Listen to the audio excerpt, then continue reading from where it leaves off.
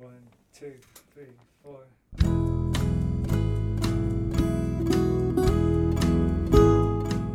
Hello, you're listening to the Skylight Books podcast series. We are a general interest independent bookstore located in the Los Feliz neighborhood of Los Angeles, California. This year, because of the coronavirus pandemic, we've had to close our store and cancel in-person events. But Skylight is your neighborhood bookstore, and we are finding ways to create community even while we're far apart. In the coming weeks, we'll be putting out lots of new audio content to help you discover new books, connect with authors, and check in with your favorite booksellers. To learn more about how you can help keep Skylight alive, please visit our website at skylightbooks.com or check out our social media accounts on Twitter and Instagram. You can subscribe to the podcast on Podbean, iTunes, and Spotify. Thank you for listening and enjoy.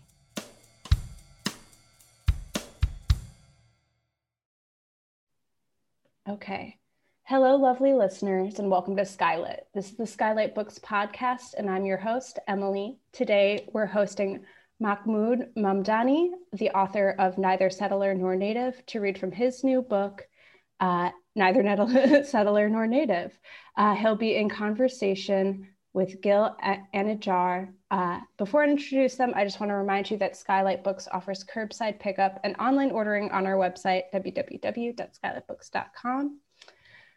And now to introduce our authors today, Mahmoud Mamdani is Herbert Lehman Professor of Government and Professor of Anthropology and of Middle Eastern, South Asian, and African Studies at Columbia University, and Director of the Makerere, is that correct? I have no idea, I'm so sorry, Institute of Social Research in Kampala. He is the author of Citizen and Subject, When Victims Become Killers, and Good Muslim, Bad Muslim. He's joined today by Gil Anajar of Columbia as well. He is a professor in the Departments of Religion and the Department of Middle Eastern, South Asian, and African Studies.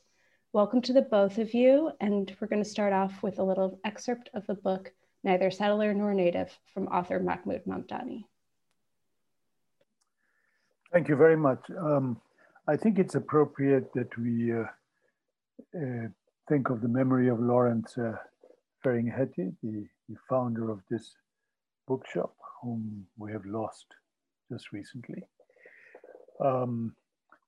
Instead of reading excerpts from the book, I decided that I would kind of give an overview of the book, which can help those of you listening to it to kind of situate it. And it can also put the conversation between Gil and myself in context. So I begin with American Indians and African Americans. What is similar? What is different? What's in a name? How should we name the pre-Columbian communities of the Americas? As Indian or as Native? The museum in Washington, D.C. is known as the National Museum of the American Indian. It is not known as the National Museum of the Native American. The 1964 Civil Rights Act did not apply to Indians in reservations, but it did to African Americans and other minorities, so that a separate Indian Civil Rights Act had to be passed in 1968. The two acts are not the same. The 1964 Act is constitutionally binding, whereas the 1968 Indian Act is only advisory. Reservation Indians are not and have never been rights-bearing citizens of the United States in a constitutional sense. The reservation was a creation of the US. The reservation is a separate polity, separate from the US. The Europeans who came to America were not immigrants, they were settlers. What's the difference? Whether they seek equality or advantage, immigrants come to join existing polities.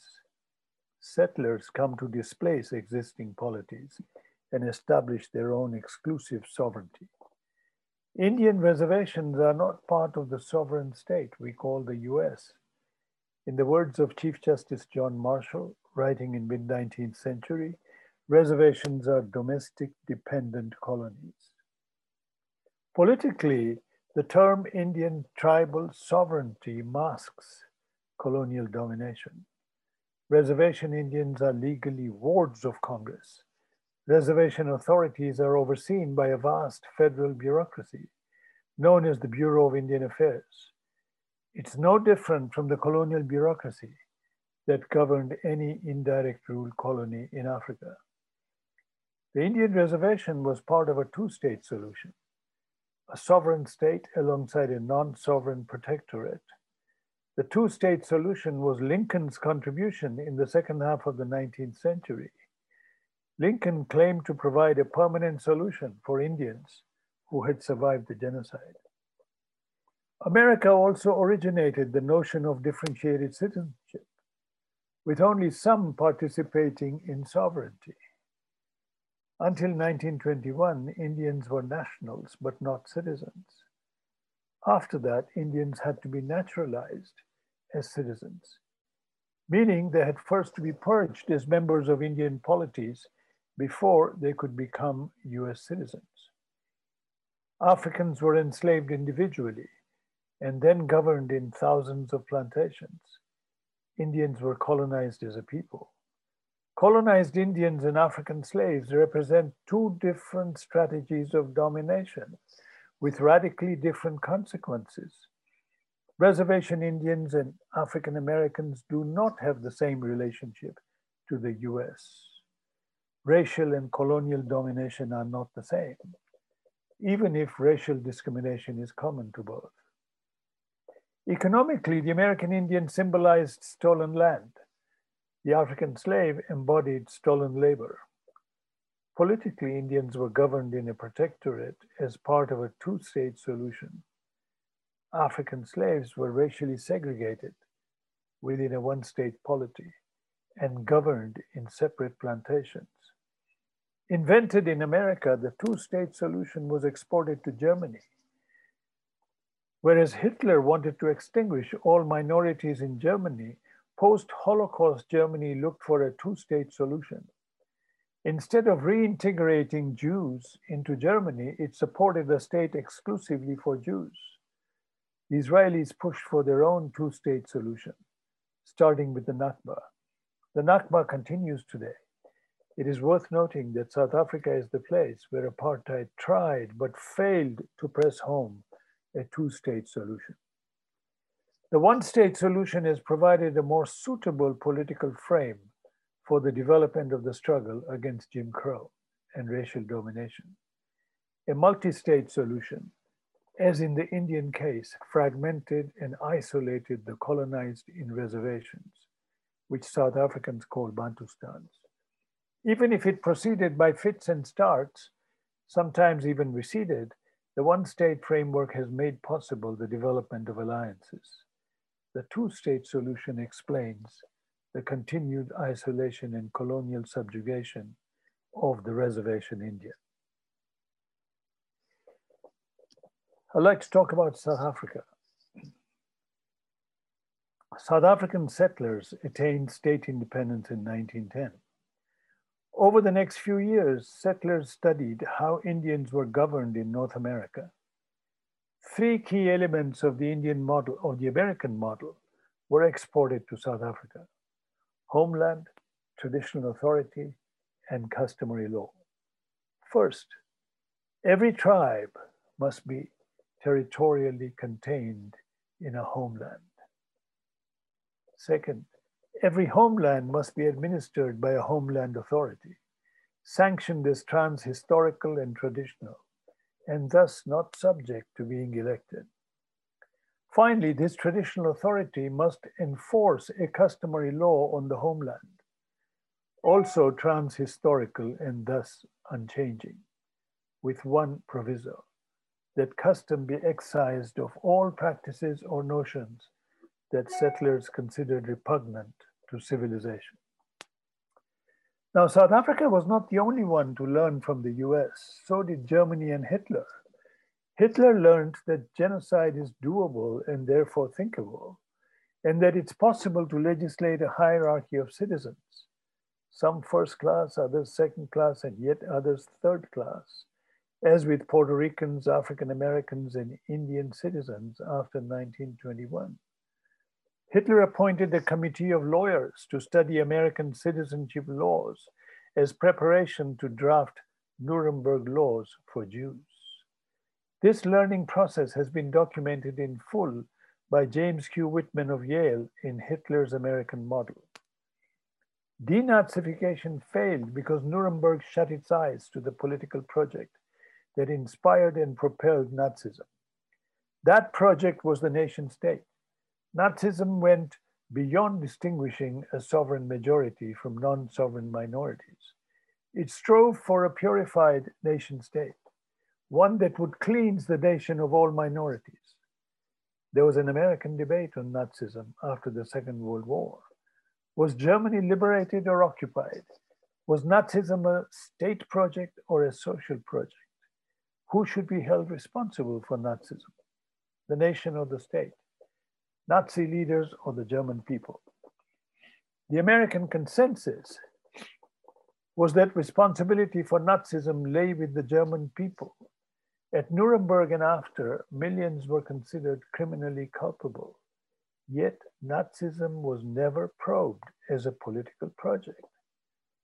A similar debate unfolded in Germany, particularly among German left intellectuals, the most prominent being Franz Neumann and Herbert Marcuse. Neumann wrote the book Behemoth. Their answer was that Nazism was a nation-state project, a project of both the Nazi state and the fourth nation to eradicate the state territory of national minorities like Jews and Roma. Nazism was above all a political project. Their conclusion was that to succeed, denazification would have to be a joint project of allies and anti-fascist Germans. But Americans were unwilling to do so. The Soviets were, though only temporarily, and not after the Berlin Uprising. I come to Israel and then South African lessons for Israel. Are Jewish people in Israel settlers or immigrants? The Jewish population of Mandate Palestine belonged to three groups: natives, immigrants, and settlers, the last being the group that wanted to establish an exclusive state. Palestinians inside Israel cannot participate in sovereignty. They have rights, even political rights, including the right to vote, but they cannot participate in power. Israel is a Jewish state. There is in Israel, Palestine, an ongoing debate on the merits of a one-state versus a two-state solution.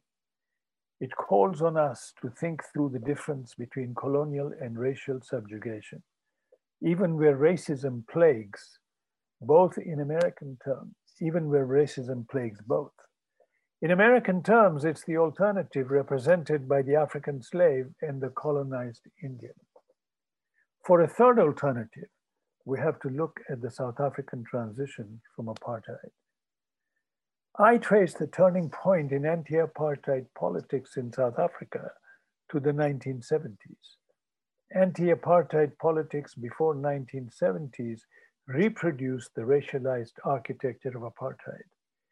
Each racial group organized separately as defined by apartheid power. Africans as ANC, Indians as Natal Indian Congress, coloreds as Colored People's Congress, and whites as Congress of Democrats. By reproducing the architecture of apartheid inside the resistance gave apartheid a natural flavor. The apartheid mindset was broken only in the 1970s. The key initiative came from the student movement, starting when Black students led by Biko left the liberal white student organization, formed their own separate body, and went on to organize township dwellers, starting with Soweto. Left in the wilderness, radical white students turned to organizing hostel workers on the fringes of townships. Out of this experience was born an epistemological awakening that white and Black are political identities, and that political identity is historical, not natural. Black, said Biko, is not a color. If you're oppressed, you're black. This was also the turning point in the Afrikaner journey, from being junior partners of British colonialism to becoming a part of the anti-apartheid coalition. Born in the 1970s and 80s, the South African moment signified three epistemological shifts. From mobilizing opposition to apartheid, it went on to champion an alternative to apartheid. From calling for a state of the majority, the national majority, the black majority, it went on to champion a state for all. Initially, not just all citizens, but all residents. From an opposition to whites, it went on to oppose white power. It depoliticized race and historicized the notion of majority and minority. 1994 led to the birth of a new political community. This outcome should be seen as an alternative to Nuremberg, which opened the gate to two purified states, Germany without Jews and an Israel without Palestinians. The anti-apartheid struggle was not directed from a single center, but from multiple centers. Sometimes it included contradictory initiatives. Take the example of the anti-apartheid boycott, which was directed from outside the country, and the internal political struggle, which demanded reform of the political process to allow the oppressed to exercise the right to participate in that political process. Whereas the anti-apartheid boycott made no distinction between South African state and society, calling for a boycott of both, the internal political struggle proceeded by building alliances with all sectors of white society, so long as they did not openly and actively support the apartheid state. Apartheid power was not defeated, neither did apartheid win. The situation in the mid-1980s could only be described as a stalemate. Why then did apartheid power agree to negotiate in 1990? Two considerations made captains of apartheid rethink their primary reliance on a military strategy. One, the possibility that anti-apartheid mobilization may spread from the townships to Bantustans. But more important was the second possibility, one that signaled the likelihood of an even more scary outcome. Boers realized that the hitherto pro-apartheid Boer intelligentsia was gradually beginning to abandon apartheid as a state project. Finally, lessons for Palestinians. The Palestinian population is today fragmented into three: colonized citizens of Israel, residents of the occupied territories, and refugees. Since 1948, each has been the source of a different political initiative. Refugees were the social base of the armed struggle. The first Intifada moved the social base of Palestinian resistance from refugees to Israel-Palestine. The second Intifada propelled Balad into calling for an inclusion of Palestinians in the political process, calling for a state of all citizens. After that came BDS. Anchored in the occupied territories, BDS called for an external boycott, asking the world to divest from Israel.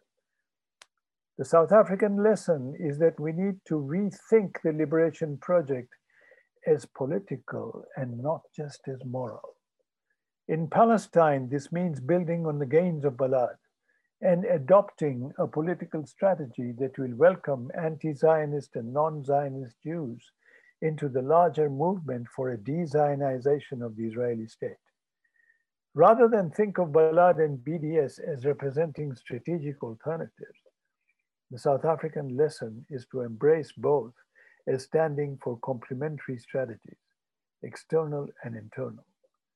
The lesson of the African American struggle is to build alliances within a single state so as to forestall the fragmentation, isolation, and continued colonization as has happened to Indians in North America.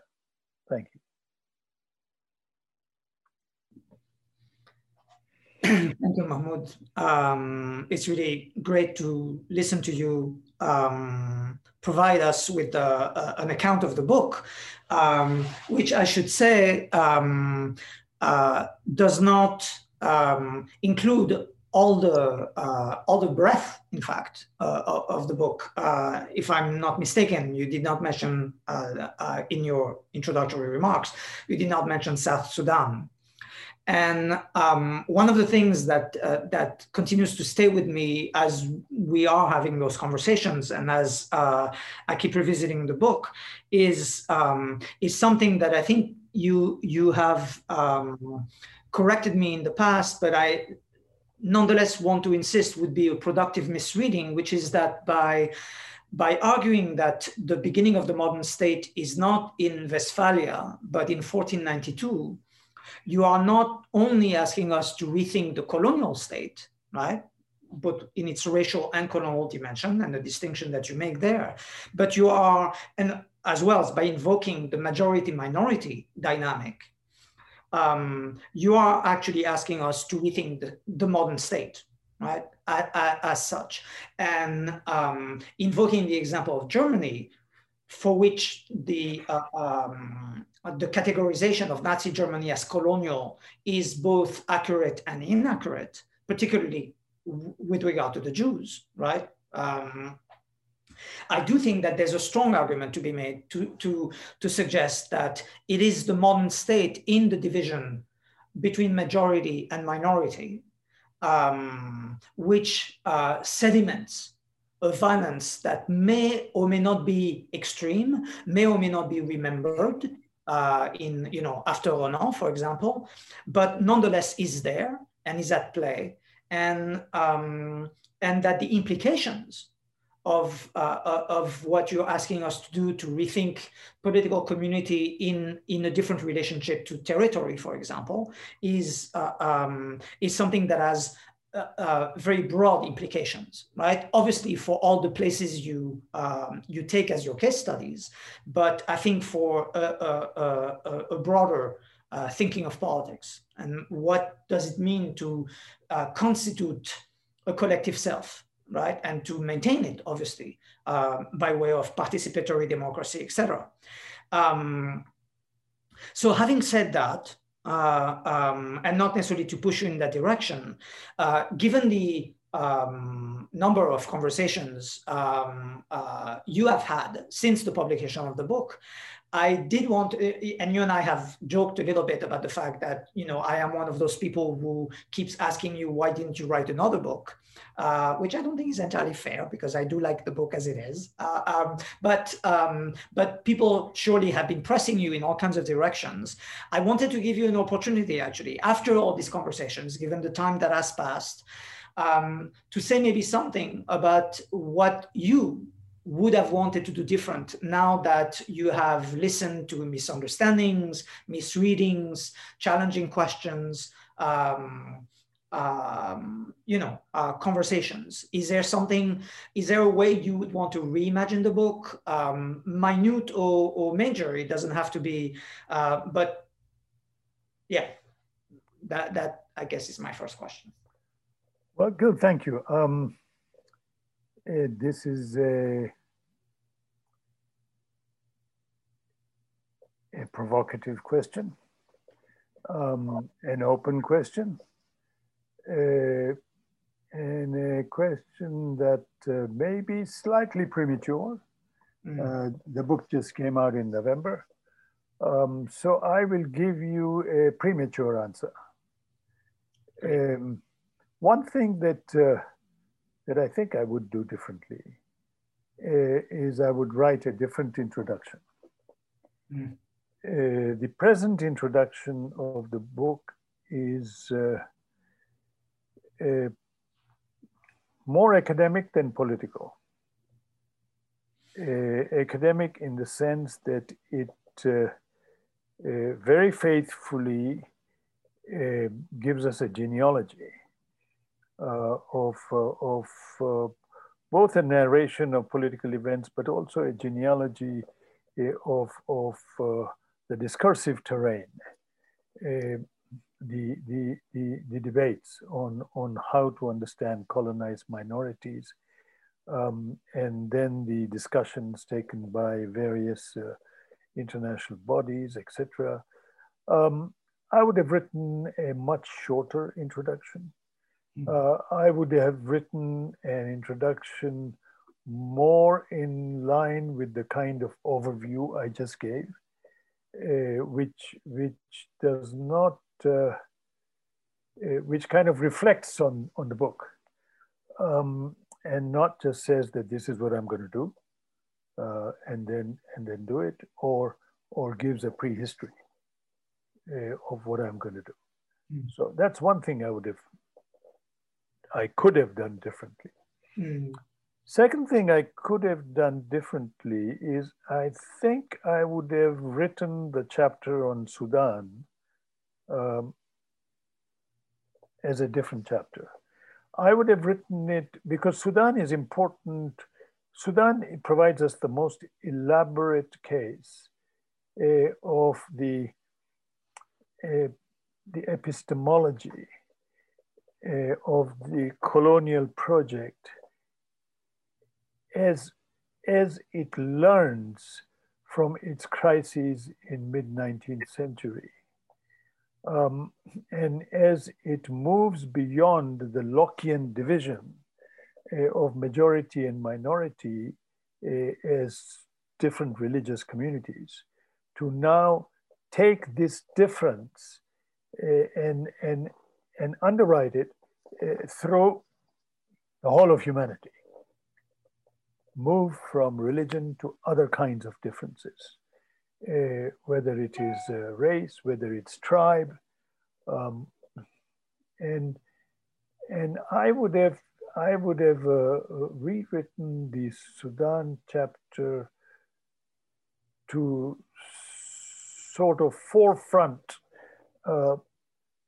how the British imperial power put these lessons into statecraft and into practice in Sudan, and how that laid the groundwork for kind of a very derivative politics in Sudan.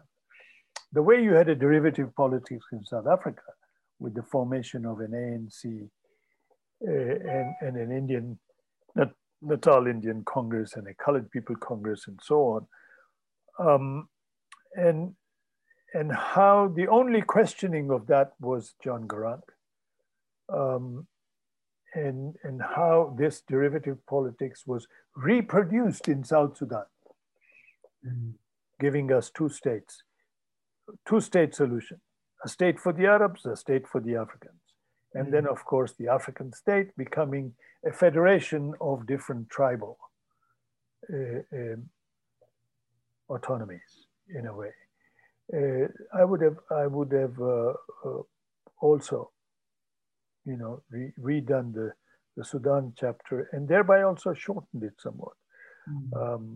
So I think I would have probably written a book less than 400 pages, maybe 350, something like that. That's my current thinking. I said it's premature because as we keep on talking and as there are more engagements, I would do more. Thirdly, of course, yes. Thirdly, I would forefront the African American, the contrast between the African American and Indian experiences as a lesson in the difference between one state and two-state solutions. That's really great. Thank you for that. It's interesting that my next question actually was going to be in reaction to the conversation you had last week at the Institute for Palestine Studies with Rana Barakat, where you in fact brought up the question of African American politics as one of the elements which, unless I'm mistaken, does not entirely come out in the book, at least not in the way you phrased it last week. And I want to contextualize this by saying that, the first book of yours that I read was not citizen and subject, but it was when victims become killers. And one of the in the early pages, I think it's in the early pages, one of the things that really completely redid my thinking was when you speak of Nazi Germany and speak about the aftermath. A point you have made today as well is that there was a possibility that really never materialized of German Jews asking for political compensation in Germany, for political representation in Germany, rather than for a two-state solution that would actually take them to Palestine. And last week, you made a comparison, and I do want to emphasize that it wasn't entirely clear in the context of the conversation, to me at least, whether the comparison that you were bringing up with African-American politics was actually supposed to be pertinent for the Jews or for the Palestinians. And I'll just quickly said that what you said last week was that Marcus Garvey said that the solution to the African-American problem was in fact to go back to Africa, right? With all the colonial civilizing implications of that project and all the failure of that project in Liberia. Among two places, and I'm blanking out right now on the second place, Sierra Leone. And the second solution, right, the second political project is Du Bois' project, which says, no, African Americans must be liberated and find political emancipation right here in the United States. And of course, that suggests, if one takes the Jews as a parallel, one is reminded of precisely the point whereby Jews should have demanded political, political and civic rights in Germany after the war, precisely that which the Nazis wanted to deny them and did deny them. So I want to invite you to say more about this, actually. What would it mean? And I think Rana took your point in her response to actually be pertinent for Palestinians. And so one question is, well, what do you think the parallel, right? Since much of your argument is that the Indian in the United States, right, constitutes the site of the two-state solution, as opposed to the African American. And so what would it mean to take the African American examples, right, there are at least two, as pertinent both for the Jews and for the Palestinians, perhaps for both, and what exactly would that mean? And I want to ask this at this particular moment where one might, without going back to Garvey, one might ask whether the situation in which African Americans find themselves today in America would not potentially signify a certain failure of the Du Bois project, of the possibility of political emancipation and political, of forging a political collective right here. Right, what implications, since I can think of a number of Jews who would say, well, but, you know, in exile, Jews were at the mercy of political violence, and therefore they need to have their own state in order to be protected from that violence. Whether or not that worked is, of course, another matter. But so I wanted you to say more about the African-American parallel that you made last week, and since you said that you would have perhaps foregrounded it, perhaps you can say a little more about that. Well, thank you. I think the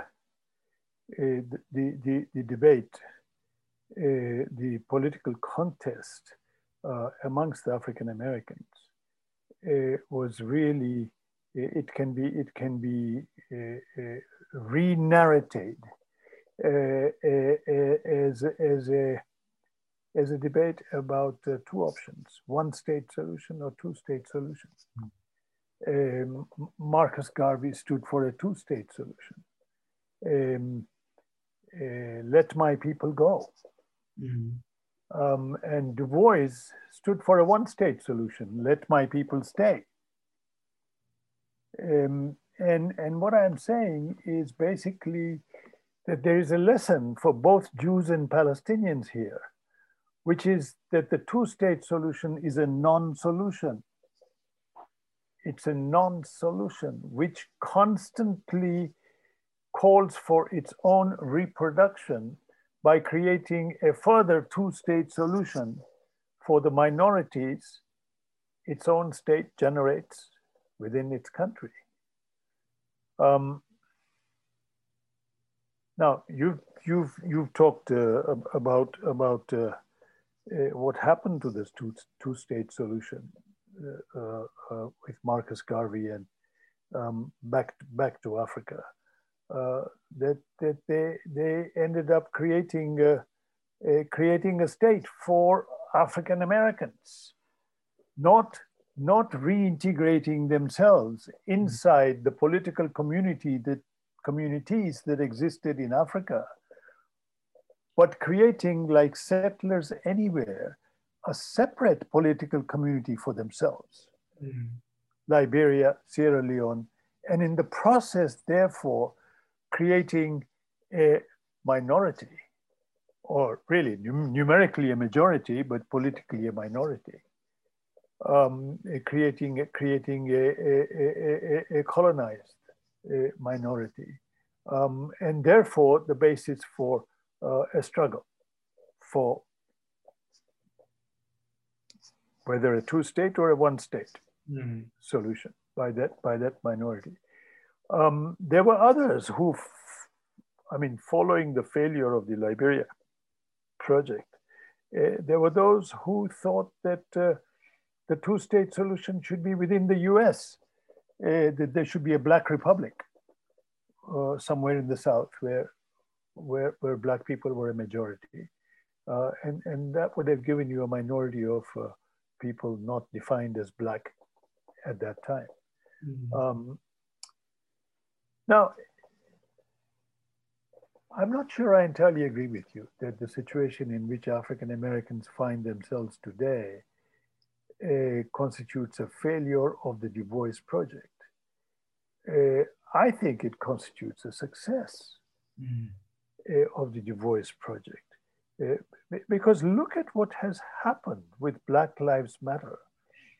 Look at the scale of demonstrations that took place across the United States, including in communities and small towns where there were hardly any African Americans. Black Lives Matter became a flag for a movement for change, a movement against racism. And it was no longer just an African American movement. What has emerged under Black Lives Matter is a multiracial movement within the US. And it's that fact which has split American society. You can say down the middle, okay? Because it hasn't split it 85%, 15%, okay? It has split it down the middle. It has split the white community also. So this is obviously not the destination. I don't know where we're going, but this is, it looks a promising way to whatever the destination turns out to be. I don't know that I'm actually trying to voice my own perspective here. But I'm thinking, and I'm trying to think together with you about the productive dimension of the parallels that you propose, right? And as you do your comparative work, you're not simply saying it's everywhere the same. You are asking us to think productively with the differences as well. But I'm kind of wondering given that this is 2021, to assert that Black Lives Matter is a vindication of the Du Bois Project is nonetheless to mark the time that it has taken to achieve a sense that the white settler community is split in two on the issue of equal rights, and I completely agree that this is a moment to be, to some extent, optimistic. But I'm also wondering what the effect of saying, of pointing to Liberia as an example to hold to Israel, right, and to the Zionist project, and to say, look what happened, look at this failure. Wasn't the Du Bois alternative of imagining a Jewish political project that would be right here, say in Germany, among other places, whether or in the United States, and whether that would actually be convincing by pointing to the African-American trajectory?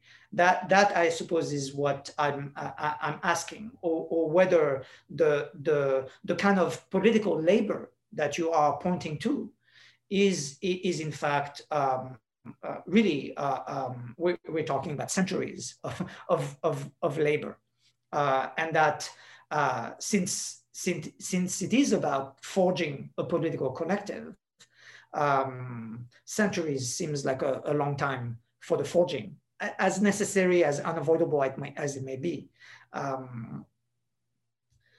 And perhaps as a follow-up question, because I do think that they are connected. One of the things, as I read the manuscript, I think I kept asking you about the regional dimension of that I've learned from you in so much of your work, which can be said to be recast in this particular book as in fact being almost global, right? Again, the geographical reach being what it is.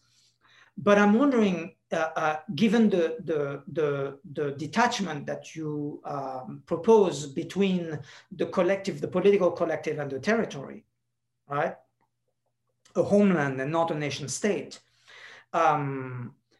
What happens to the region in Israel-Palestine, given the state of the region, and given the possibility of forging, again, or at least the desire, the wish, to forge a political collective that would be of a different sort, that would have a different project? What happens to territory in this context, right? Given the proximity of Syria, given the proximity of things being relative, the proximity of Lebanon, the proximity of things being relative of Iraq. Is there a kind of lingering dimension to the closer regional thinking that you have otherwise habituated us to, that may be at work, right? Because when Du Bois say, we stay right here, the territorial dimension is not a question, right? The United States has already established its borders, as it were, give or take a few colonial invasions and territories, but the territory is not in question. Whereas in Palestine, the territory could be said to be in question, if only because it is so fragile and fragilized elsewhere, Sykes-Picot and all that. Do you have thoughts on that? Well,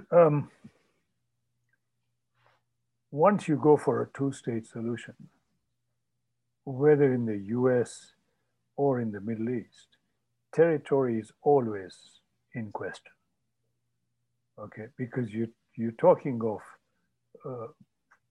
founding another state, whether for victims or for perpetrators, okay? But you're talking of separating the two. So with every two-state solution, territory was always in question. Mm-hmm. So I agree with you when you say that the parallels I propose should be understood not as a model, because things are not the same everywhere.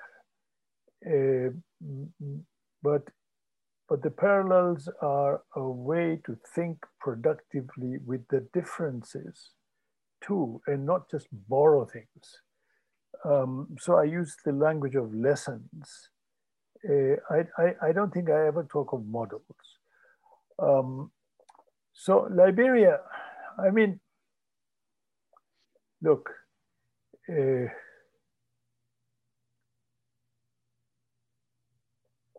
African Americans were slaves 150 years ago, right? In the US. Jews were not slaves in the US.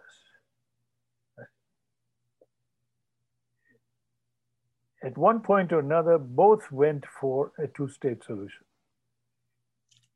African Americans, a state carved out in Africa. Jews, a state carved out in Eretz Israel.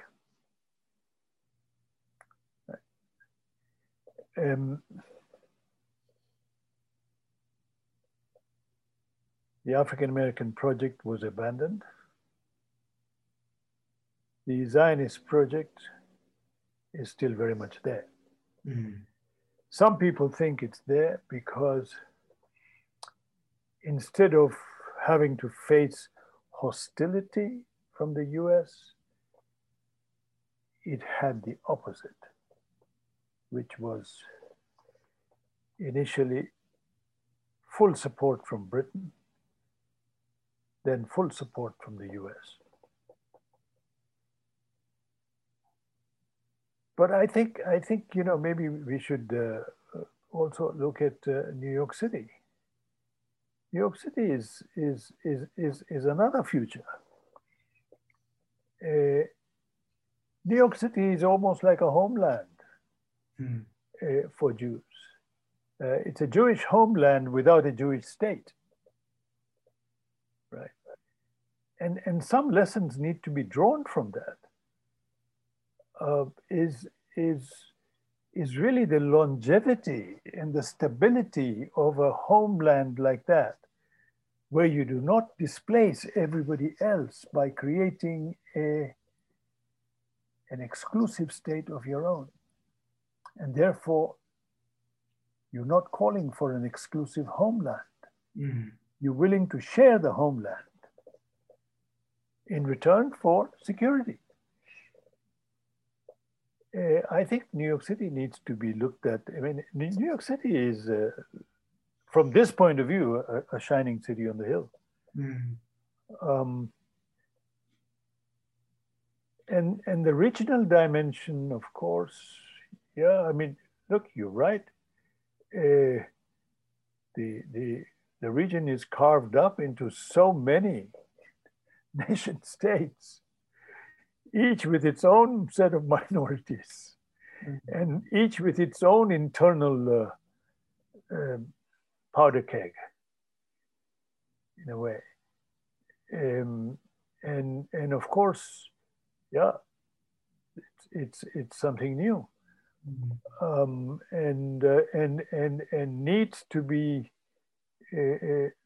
thought of in its own terms. That's all I can say about the regional situation right now. This is great. I mean, I really agree with you, and I wish we had more time actually to for me to push you in order to help me think more about the fact that there is a political project that actually has not been theorized or even formulated for Jews in exile, Jews in the diaspora, and New York City is a very good name for it. And I think that to theorize it in terms of not so much a resistance, but an unspoken resistance to the Zionist project, which otherwise presents itself as an exclusive solution, it is certainly very rich and maybe at some point you can write a book about that. I think we have to be mindful of time now. Yeah. One more question. So I suppose the last question, taking us in a slightly different direction, because one of the important elements, obviously, of the book is a way out of sedimentation, institutionalization of extreme violence, right? Of both a colonial and racial division, right? For which the case of Sudan is obviously very important, as you were explaining to us. But also because of what you were saying about the distinction to be made between the Nuremberg victim-perpetrator sedimentation, right, where majority and minority are also sedimented around that kind of history of violence. And I suppose I want to as opposed to the South African moment, which in fact tries to transcend the perpetrator-victim, right, for an identity of survivor. I suppose my question is, what happens if the violence is not remembered? What happens if the violence is actually denied, right? Which is one of the certainly powerful gestures of the Israeli state, right? That the Nakba did not happen, right? Even when there's here and there recognition, but that and certainly that the Nakba is not happening, as you were saying. Of course, the Nakba is not just a past moment, but it is an enduring moment. What happens when the violence is erased, as it were? And what happens then to the two models, the two lessons, the Nuremberg and the South African? Well, so I write about extreme violence by contrasting Nuremberg and South Africa. Two different ways of thinking of extreme violence. But also inside South Africa, there are two different ways of thinking of it. It is thought differently in the Kempton Park negotiations, and it is thought differently by the TRC. The TRC mimics Nuremberg. Like Nuremberg, it tries to identify perpetrators, holds them to account, but not to punish them, to forgive them. Okay. So my first concern was that what does the Nuremberg model do? Because it seemed to me it does two things. One, at the individual level, identify perpetrators, even millions of them. It was 1 million plus in Germany, right? That's what Eisenhower said. Mm-hmm. And to individually hold them accountable, individually punish them, but also besides punishing them, disenfranchise them. They are disenfranchised in the political community. The disenfranchisement of perpetrators goes alongside the refusal to consider the state responsible for violence. Only agents of the state may be considered responsible for the violence, because criminal violence is always against the state. So this kind of twofold result. So you have no possibility of rethinking the state. You have no possibility of thinking through the political project which resulted in this kind of violence. If you are interested in that, you have to think of the violence as political, not as criminal. You have to, if you want to think of state violence, you have to think of the violence as political and move your gaze away from individual perpetrators to collective constituencies which drive the violence. Now, what if the violence is denied? What if it is not remembered? Well, you can see the consequences in Israel. Palestine. The Holocaust is remembered, must never be forgotten, so that the memorialization of the Holocaust is a state project. And the other side of that state project is that the Nakba never existed. Right? But the Nakba is memorialized by the Palestinian people. The Nakba is memorialized as part of a historical, political, moral resource to recreate a political community. Whether one state or two states, it's not a settled question. Right? So in one case, you freeze a past moment. That's the state memorialization, whether of the Holocaust in Israel or of the 1994 genocide. And you freeze it, and really its result is to disenfranchise those who you think of likely perpetrators in the next Holocaust. Mm-hmm. Right? Problem. Thank you, Mahmoud. This was really a great conversation, and I hope it gives people a sense of the richness and range of the book and the questions it opens. Thank you. Thank you, Gil, as always. Every time you bring out in me something which I didn't think was there. I mean, a thought which, and it seems so easy, but then I realized that it won't be easy if you're not there.